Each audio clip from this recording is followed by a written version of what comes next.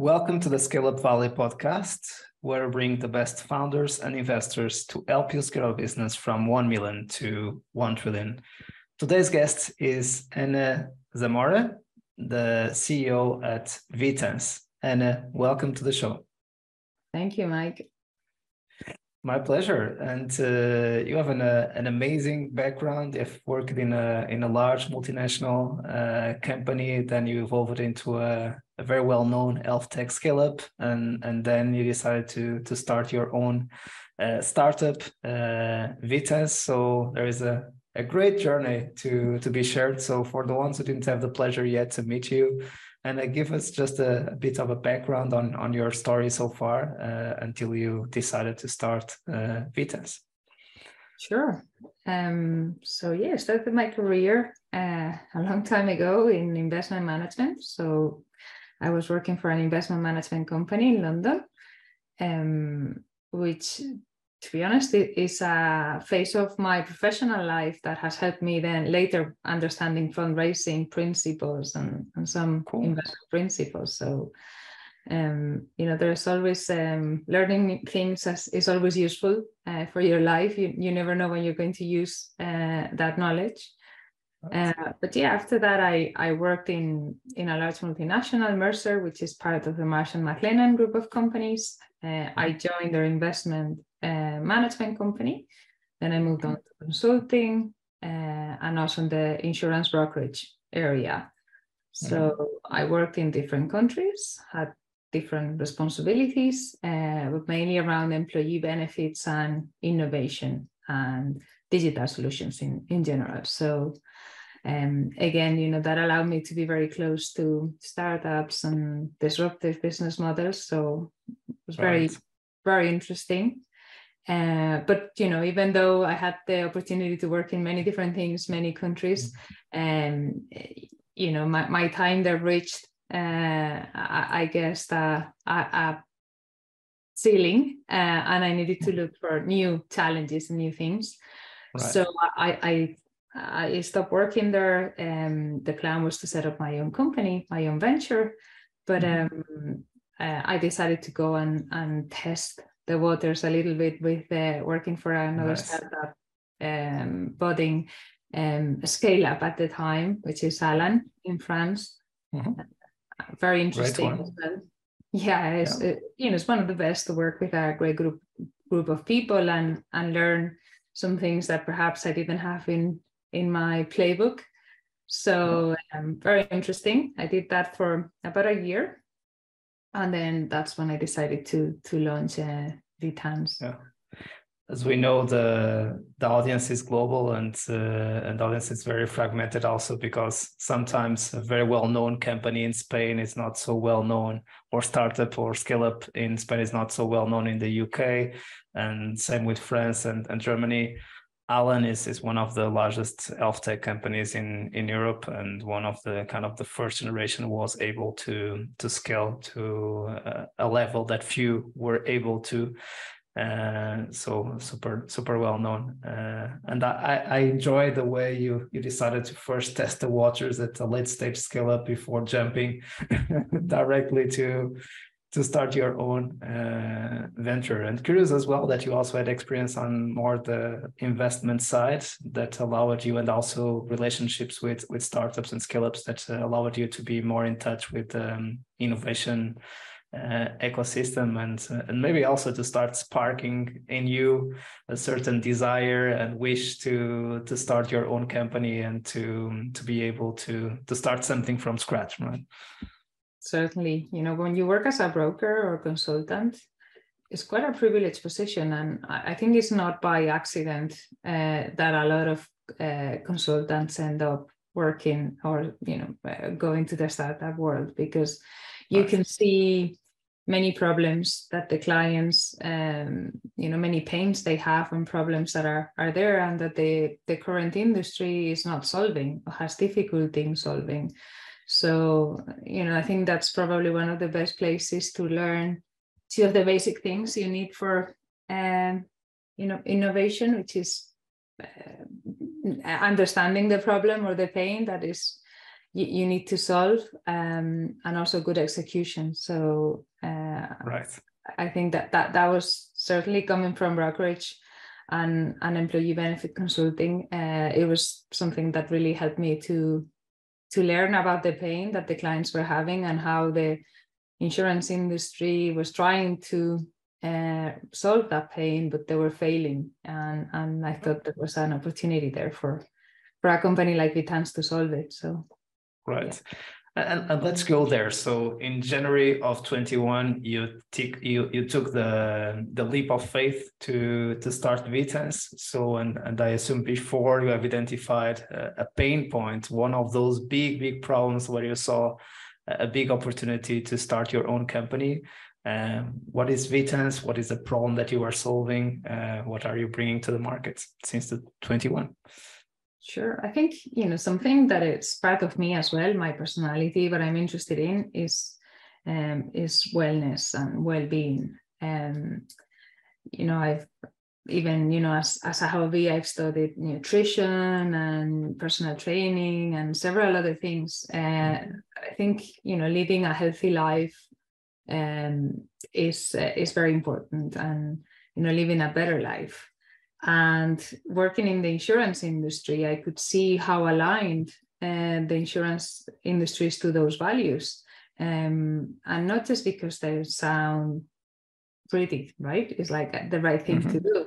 It's also because it makes economical sense for them. And if you insure people, like with health and life insurance, you don't want them to get sick. You don't want them to have a claim on the insurance policy.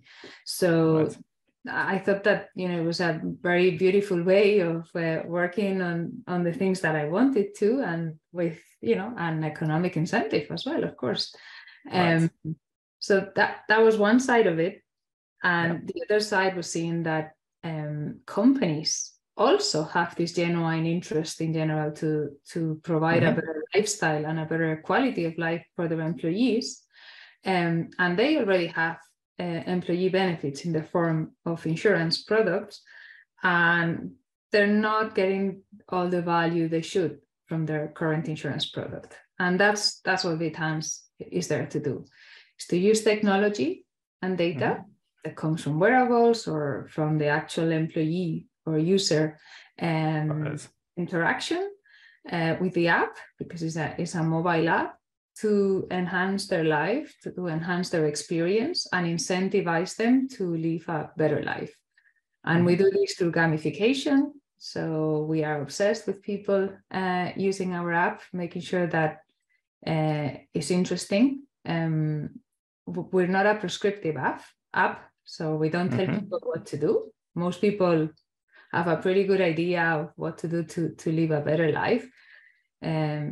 You just never find the moment, never see the incentive. So we're there to, through this gamification, help them create better habits and help them to stick to their intentions and habits. And, it helps if you get points and you pass levels, and the same way that a video game, engages you can do that with wellness and well-being in the context of your company.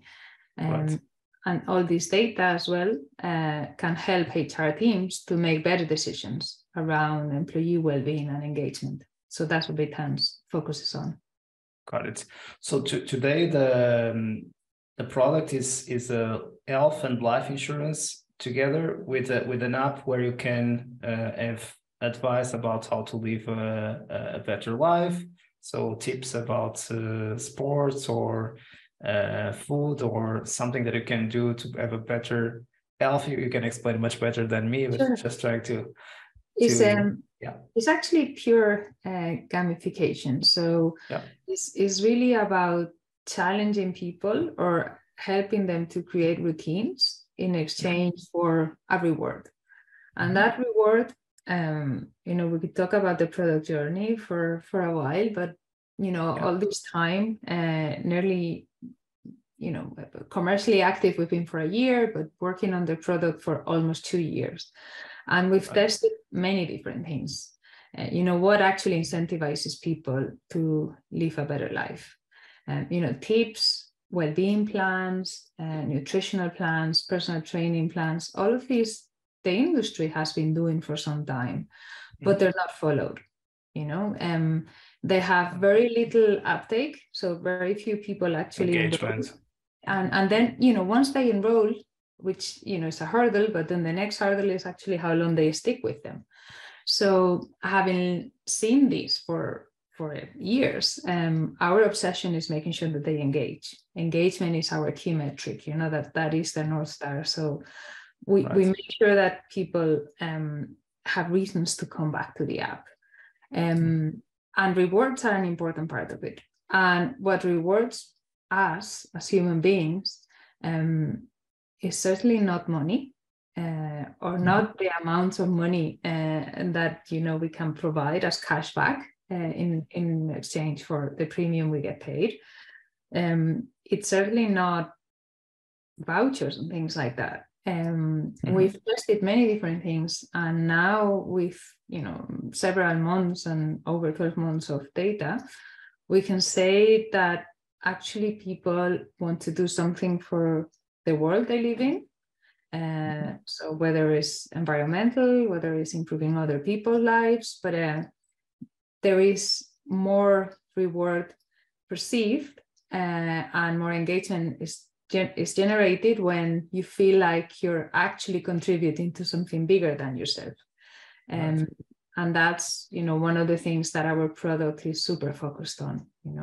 For example, let's say that you reduce your calorie intake or you increase your calorie burn, so your net effect is that you're reducing your calories. You can actually turn that into meals to donate to people that need it, or clean water, or improve the environment that you live in. So planting trees, reducing carbon footprint.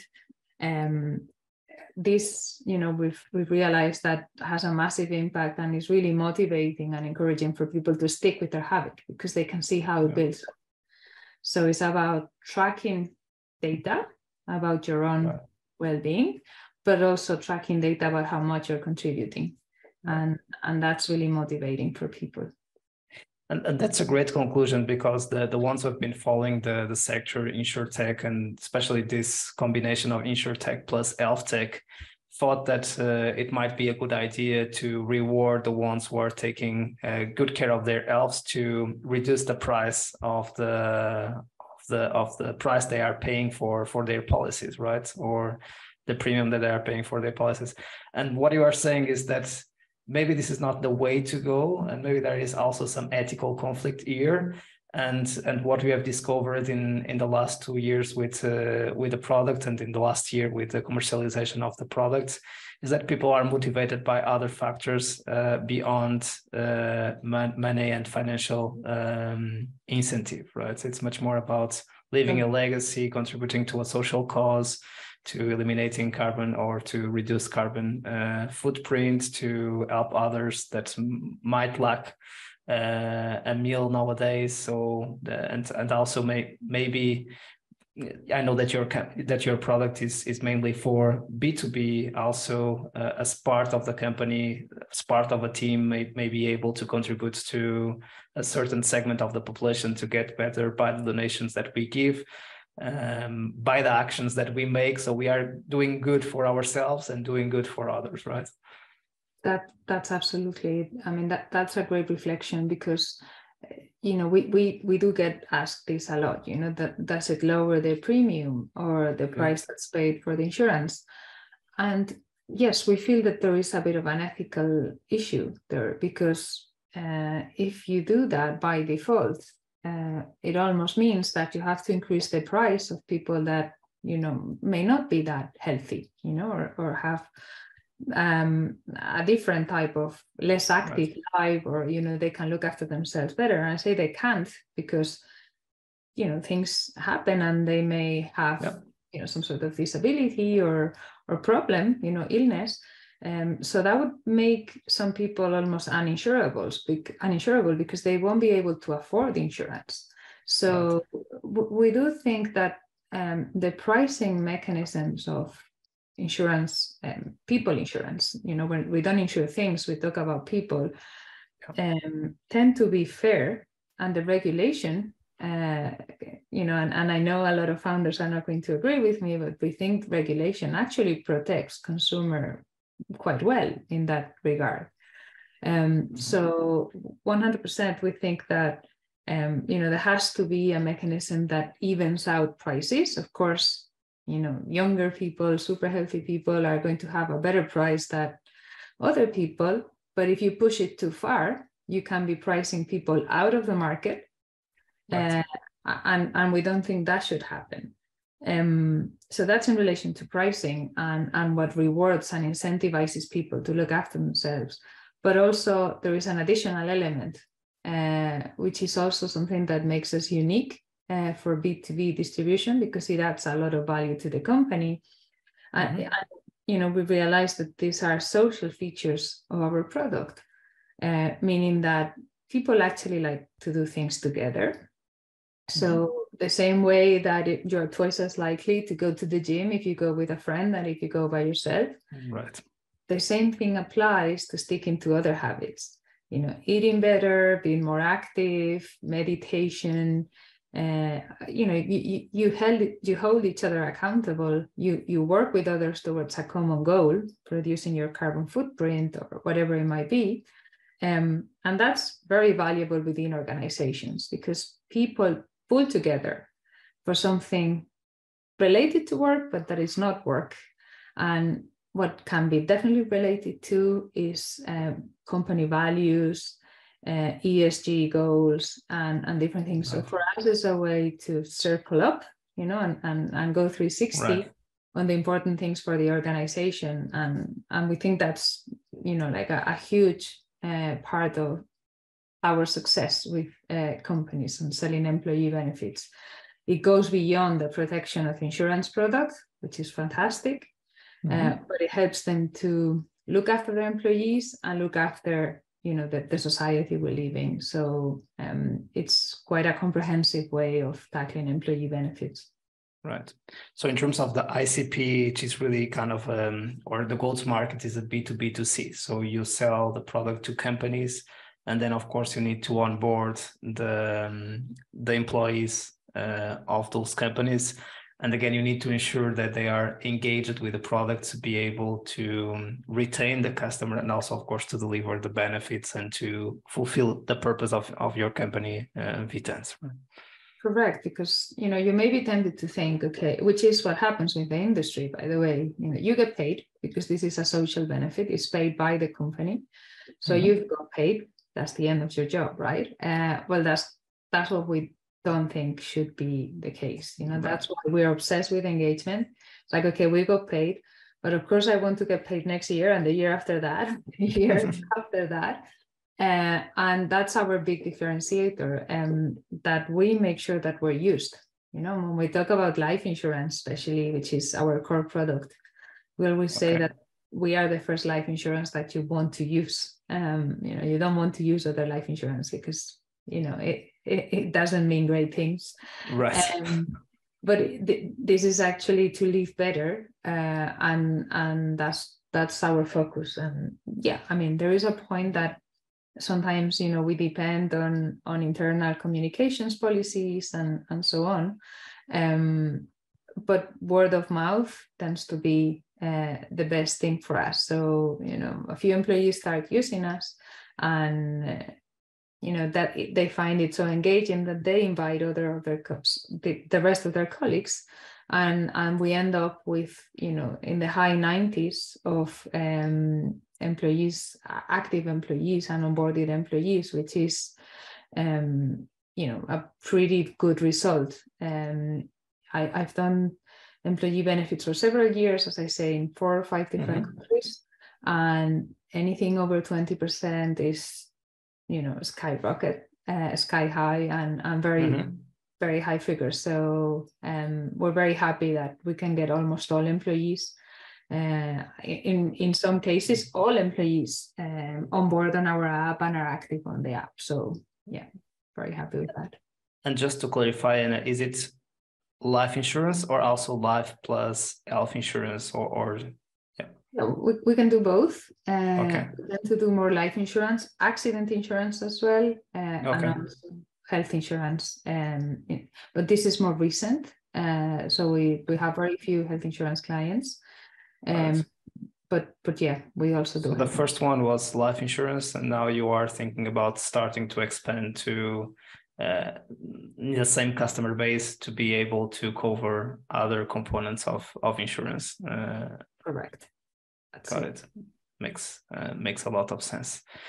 And yeah, we were talking about the go-to-market, and I think again you started in January of 21, and you went to the market in maybe beginning of 22, 1 year ago, right? So first year it was mainly, I assume, to develop the first version of the product, licenses, and all that bureaucracy that also comes with insurtech, right? It's a lot of founders in insurtech talk about that. There is a lot of work to do in order to be able to be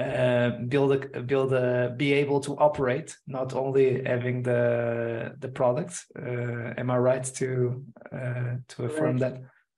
Correct. And there is also an added thing, is that we decided from the very beginning that we were a B2B company. So employee benefits tend to get renewed 1st of January. So meaning that during the year, there's almost nothing you can do. Insurance policies need to be canceled at least 1 month in advance. So meaning that what you haven't sold by the end of November, you can have almost like another year to wait. So 2021 was impossible for us to make it there on time. And 2022, that meant that we had to sold everything before. So we started to build pipeline in 22. Yes. So most of our clients have come in now in January 2023. Exactly. This year. So yeah, the timings are challenging. But it's an interesting product because also you grow with your clients, as they hire more people as well. Yeah. And we sell insurance, meaning that we sell trust, which is something quite difficult to sell. So when you get your first few clients and you do a good job, they bring other clients with them. And referrals are a great way as well for growth. Mm-hmm. Even if they're not direct referrals, the fact that people are trusting you, encourages others to trust you as well. So it's very much a snowball business. But yeah.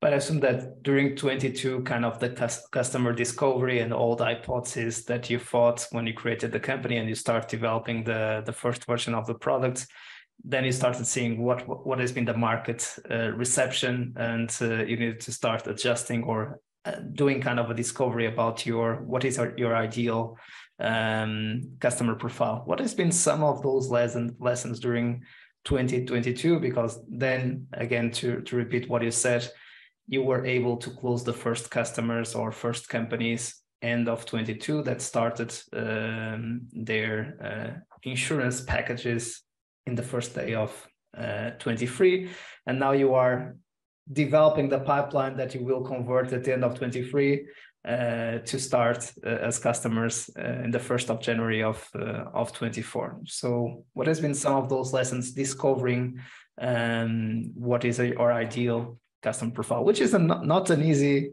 job, right? At all. It's not, definitely not, especially because we feel that the market, the rules of the game, if you want, have changed so much. If you think about the market at the end of 2021, companies were experiencing a very different macroeconomic context. And exactly. Then 2022 Q1 was completely different from the rest of the year. In Q2, things started to change dramatically, and probably even now, inflation is probably top of mind now when, things literally every 6 months have changed completely. And the type of customer that was ideal for us has suffered a lot. And we had to find another niche another pond to fish. Those ponds change again. So, we've had to be super agile. We've gone from white collar companies to blue collar companies. Now we're going back to white collar again. Different industries, different type of profiles, tech, non-tech, pharma, many different things. So it's been challenging. I think the key for this was to be super agile, trust our instinct quite a bit, listen to customers a lot. But luckily, in terms of product, people are people, right? And what motivates people tends to be the same things, across industries. So it's true that to approach clients, we had to learn about the context, the macroeconomic context. But then when it comes to the actual use of the product, we've been able to make quite a bit of progress and understand people's motivations. And, it's behavioral science, literally. And that obviously, the context has an impact, but it doesn't change the fundamentals that much. That's what we always heard from second, third-time founders, is that, of course, product is important, but product without distribution and without the go-to-market it will not work. But it seems that the fundamentals of your product needed to be there independently of what is the ideal customer profile. And maybe you are also in a movement typical to a company that is focused on B2B, which is starting kind of going upstream, not starting with enterprise. Maybe in your case, you are now also not starting with small businesses, given the nature of your business, but being maybe in the middle, in the mid-market segment, but still maybe later it would make a lot of sense to move upstream to enterprise, but the timing is not right yet. So still first building a reputation and building a strong customer base around mid-market before going to the enterprise layer, maybe a little bit later in the growth of the company. That's absolutely, and it has been very challenging because we've had enterprise clients approaching us, and you have to know when it's too early for that and when you're not ready. And it represents a big defocus for a small team like ours.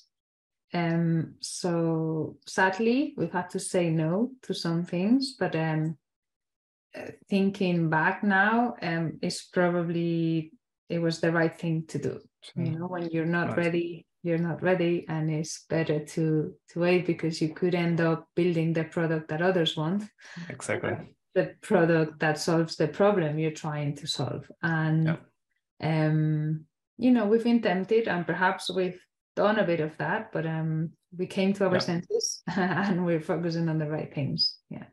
You just described a very common thing, right? So your product roadmap becomes the product roadmap of your largest clients, which are the ones that you are the most dependent on, given the MRR or ARR or revenues that are paying to be with you. And then it's quite difficult to have your own product vision, and you can become a kind of a software house for those customers, and maybe the product that you are developing will not fit for other customers, and then the growth will be very complicated, and you will also have a Frankenstein product at some time, and it will be difficult to get out of that, right? Yeah, because some clients think they know what they need, but that's not always the case. If you ask employees what they value the most, you could end up with a list of things that you may prioritize and implement, and then you look back in 6 months' time. You don't have to wait that long to realize that none of those things were used. And HR teams go back and say, "Well, I don't get it. They asked me for this. Why is it not used now?" Right. And that is because you may think you want to go to the gym, and that a gym benefit would be fantastic, but that is your wishful thinking, hoping that you will definitely go. But then you look back and you realize that only a handful of people, the same handful of people that were going to the gym regularly, before the benefit are going to the gym now, or mental health benefits. There is an issue, but you forget that they're there when you need them. There's always friction when using these things. So that's why we are all about prevention, gamification, making sure it's engaging, so employees have our solution top of mind when the time comes for any of these well-being needs. So once you're in that path, it's easier to access different things. And that's really the kind of product we're building, a product that helps prevent, but at the same time is top of mind for employees when they have a need relating to wellness and well-being. Right. So in terms of the stage of growth, and you are now at seed stage, so start in the beginning of 21, just for people to follow a bit, can you just give us an overview about, so the first fundraising milestone has been achieved when? The pre-seed round or angel round? We did a pre-seed round. It was at the end, Q4 2021. Got it. So yeah, it was, as I said, different context altogether, especially for fundraising, especially in fintech or euphoria in the VC, and especially for insurtech and health tech. Everyone was super excited about that sector, especially after the pandemic, or still during the pandemic, right? At that time. Exactly, it was still during the pandemic. Yeah, So yeah, it was a very different context. We went very fast on the regulatory aspects, product, insurance, all the insurance part went very, very fast. So we had some important milestones to raise money based on. So, we did the first bit of fundraising, and then, we started to assemble the team. Competing with talent for talent was really difficult. It was a very competitive market. I think we were all forced to pay probably over the real cost of some things. So it's very competitive. We didn't go as fast as we were hoping on that. Things changed dramatically. Our clients got affected in different ways. Everything stopped for a bit. Companies were waiting to see, the way things would develop. So that had a bit of an impact, not huge because we were very early, so it wasn't huge. And then, as I said, we were very agile. We kind of reacted very quickly and, refocused all our efforts within, a couple of months. And we were able to start kind of really closing our first few clients and proving that there is a market for what we do and that we solve a pain. And we did another fundraising round at the end of 2022. So Q4, exactly 12 months later, we did another funding round, just a few months ago. And in 21, you kind of bootstrapped it until the end of the year before you raised the pre-seed round. So with your own resources, already with engineers in the team, or not yet developing the MVP? Yeah, we did the MVP with a software factory. So it was fully outsourced and it was just an MVP. We didn't have any in-house engineers. Okay. No. But it wasn't with your own resources or with angel funds or? Yeah, we did a very small kind of foundational round, and the founders invested a good bit of our own money for sure.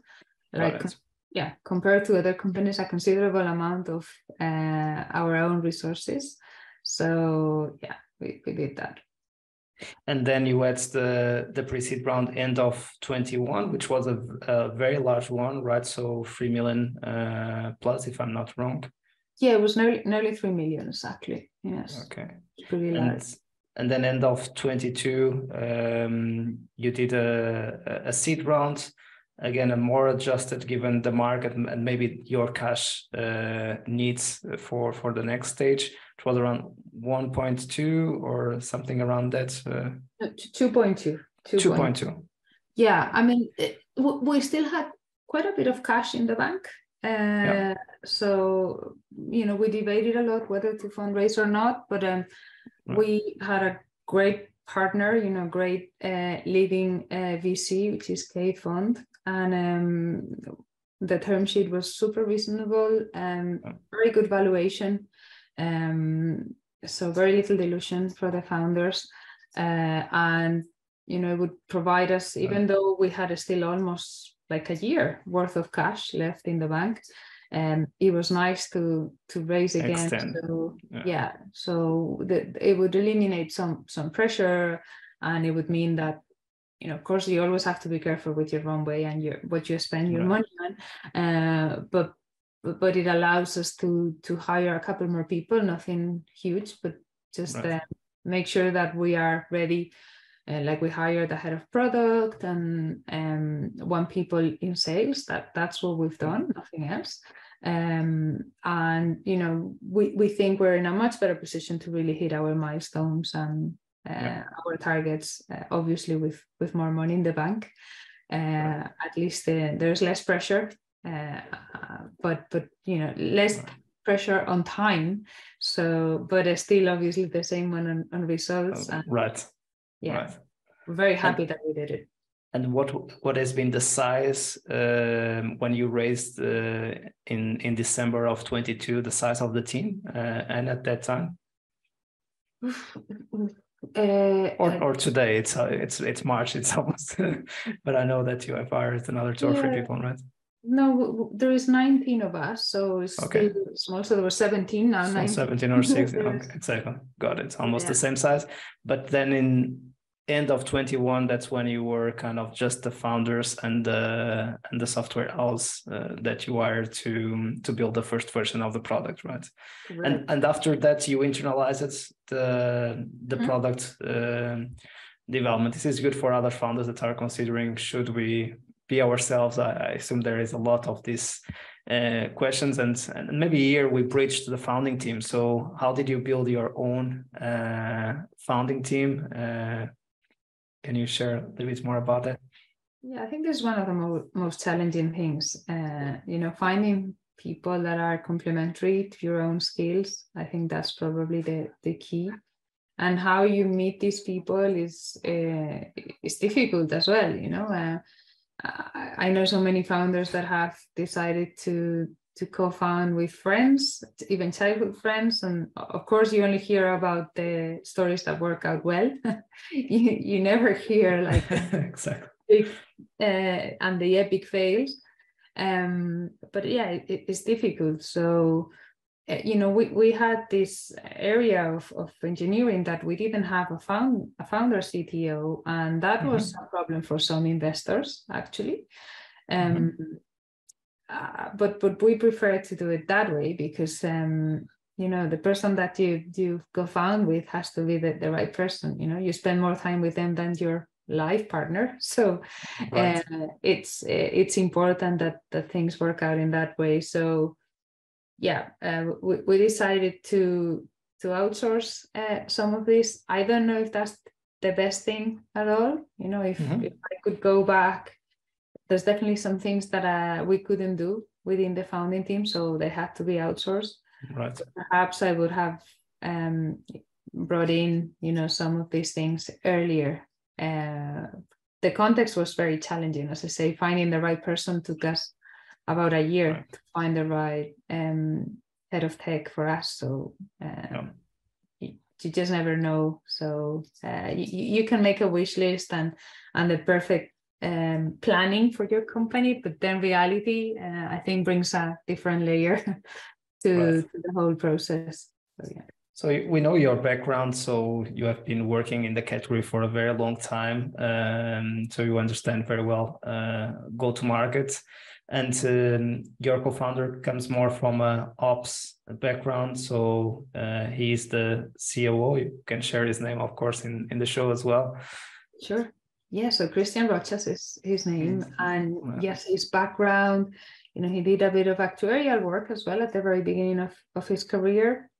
Yeah. And he's French Colombian, so he started to work in France, and then actually started to work in consulting, management consulting, he moved to Colombia, was there for 10 years, and he founded his first venture as well on well-being and corporate well-being. Awesome. So we had these two complementary backgrounds, mine on insurance and employee benefits, he's on well-being and consulting as well, which, as I say, it's always execution is always key, I think, when it comes to startups, and he brings that in. And I actually met him, well, he was living in Colombia, I was living at the time between Paris and Madrid, and we met, and we were introduced online, and we were speaking for months. Amazing. Until we decided to actually meet physically. He was coming to Europe for Christmas. So we met, and that's when we made the decision, yes, we could do something together. Cool.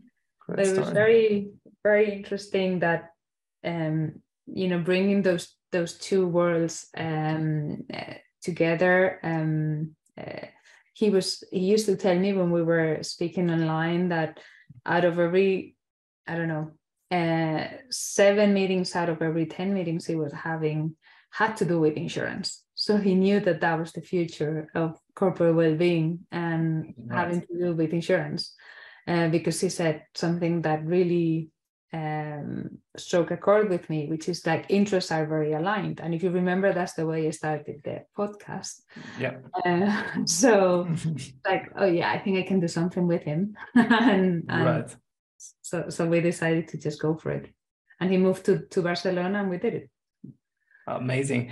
Yeah, because that process of building the founding team is quite complex to find the right match, to align the timing, to align the purpose, to get that complementarity, and then trying to force finding a co-founder CTO. It's really, really painful. So in theory, it's perfect. Yes, you need to have kind of a business background founder and the technical founder in the team. And even if you want to have someone from product or someone that adds another layer, for instance, this well-being layer, whatever are the skills that are missing in the founding team, it's easy to do in theory, but then finding out the right person, having a chemistry with that person, believing that we can work together for the next 5-10 years, that's another story. And at the end of the day, you guys were not able to find that CTO that you would need, and you decided to go with a software house and then hire the head of engineering. When did you hire the head of engineering and in the journey? I think it's important to say that we kind of had a bridge in between these two worlds, where there was only kind of non-technical founders and finding a head of tech.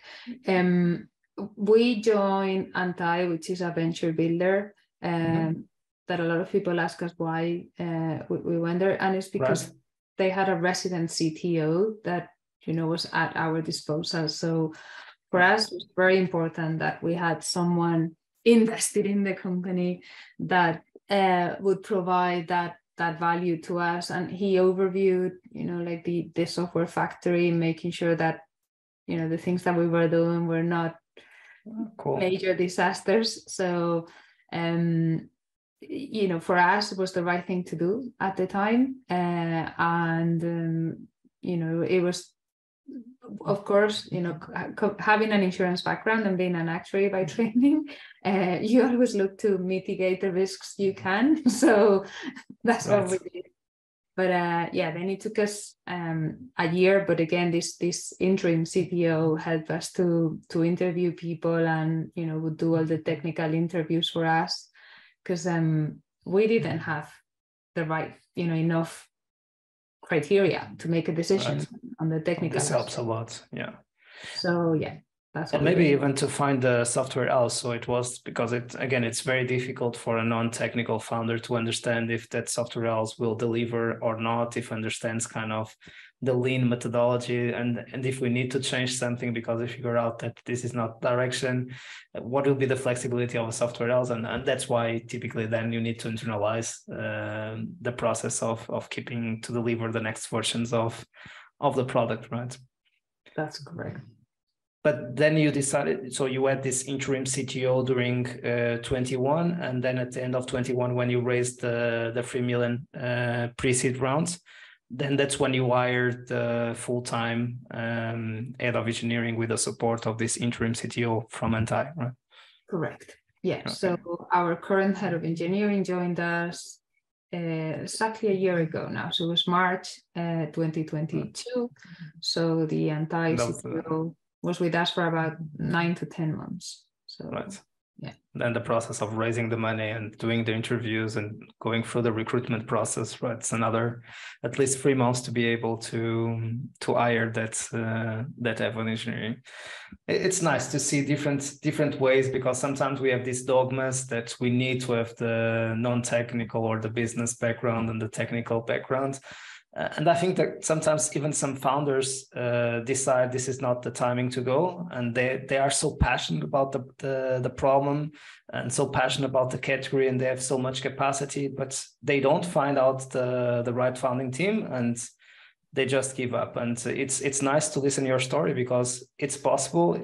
As you said, it might not be the ideal way, but anyway, if it was not this way, we would not be here, right? So it was the options that you have at the time, and you made the best possible with the resources and the options that you had. And unfortunately, you also didn't risk having the pressure of inviting a co-founder CTO that then might not be a cultural fit for you and might not be the right person, and then it would be much more difficult to sort it out, right?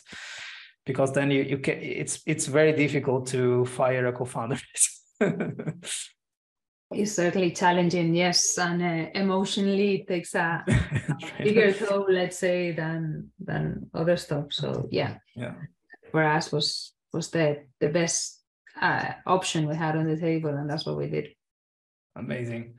So amazing story. We kind of covered a bit your background, the problem and the solution that you detected working on your previous roles, a bit about the products, finding the ICP, the go-to-market motion, a bit of fundraising, building the founding team, also the engagement model that is not only financially oriented as a lot of insurtech, health tech companies are following nowadays, and why. Also how it helps to position a bit better the employee experience, and even the companies on contributing to the ESG and carbon footprint, and also the social causes that enterprise nowadays also need to take an eye out. So if you agree with me, let's go to the last segment of the show. What do you think? I think it's the right time. So let's go. If you would have the opportunity, Ana, to have a coffee with yourself at the beginning of 21, what advice would you offer to your younger self? I think be lean and be fast. I think we've all heard these things, but you don't really know how true they are and how important they are until you're there yourself. Unless there are things that definitely you cannot do, like in my case, code. Those are things that you should try to do yourself at the beginning, and learn as much as you can from them. And as soon as you feel you have enough knowledge, then you can go and look for people to help you do them. But it's good to experience them. So yeah, that's what I would say. And what are you the most proud of on your journey so far? I think probably, is the way we're making decisions. We're pretty fast, even difficult and painful decisions. We're able to tackle them, and we're being brave in that regard.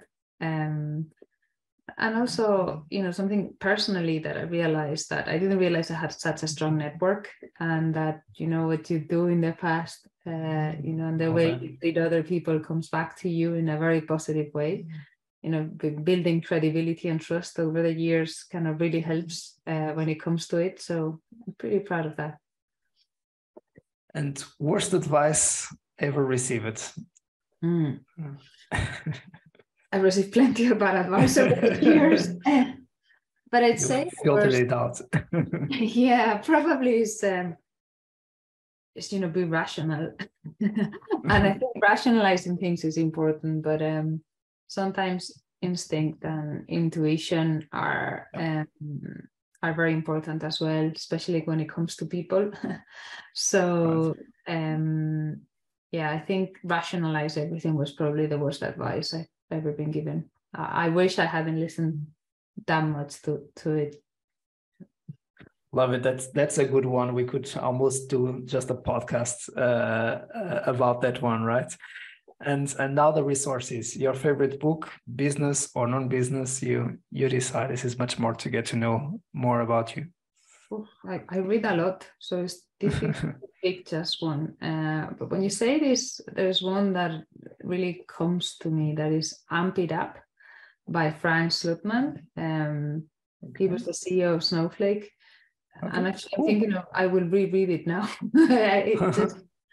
I think, he talks a lot about urgency and ambition and speed. And I think it's a pretty good book for any executive, whether it's startup or non-startup. We'll take a look at it.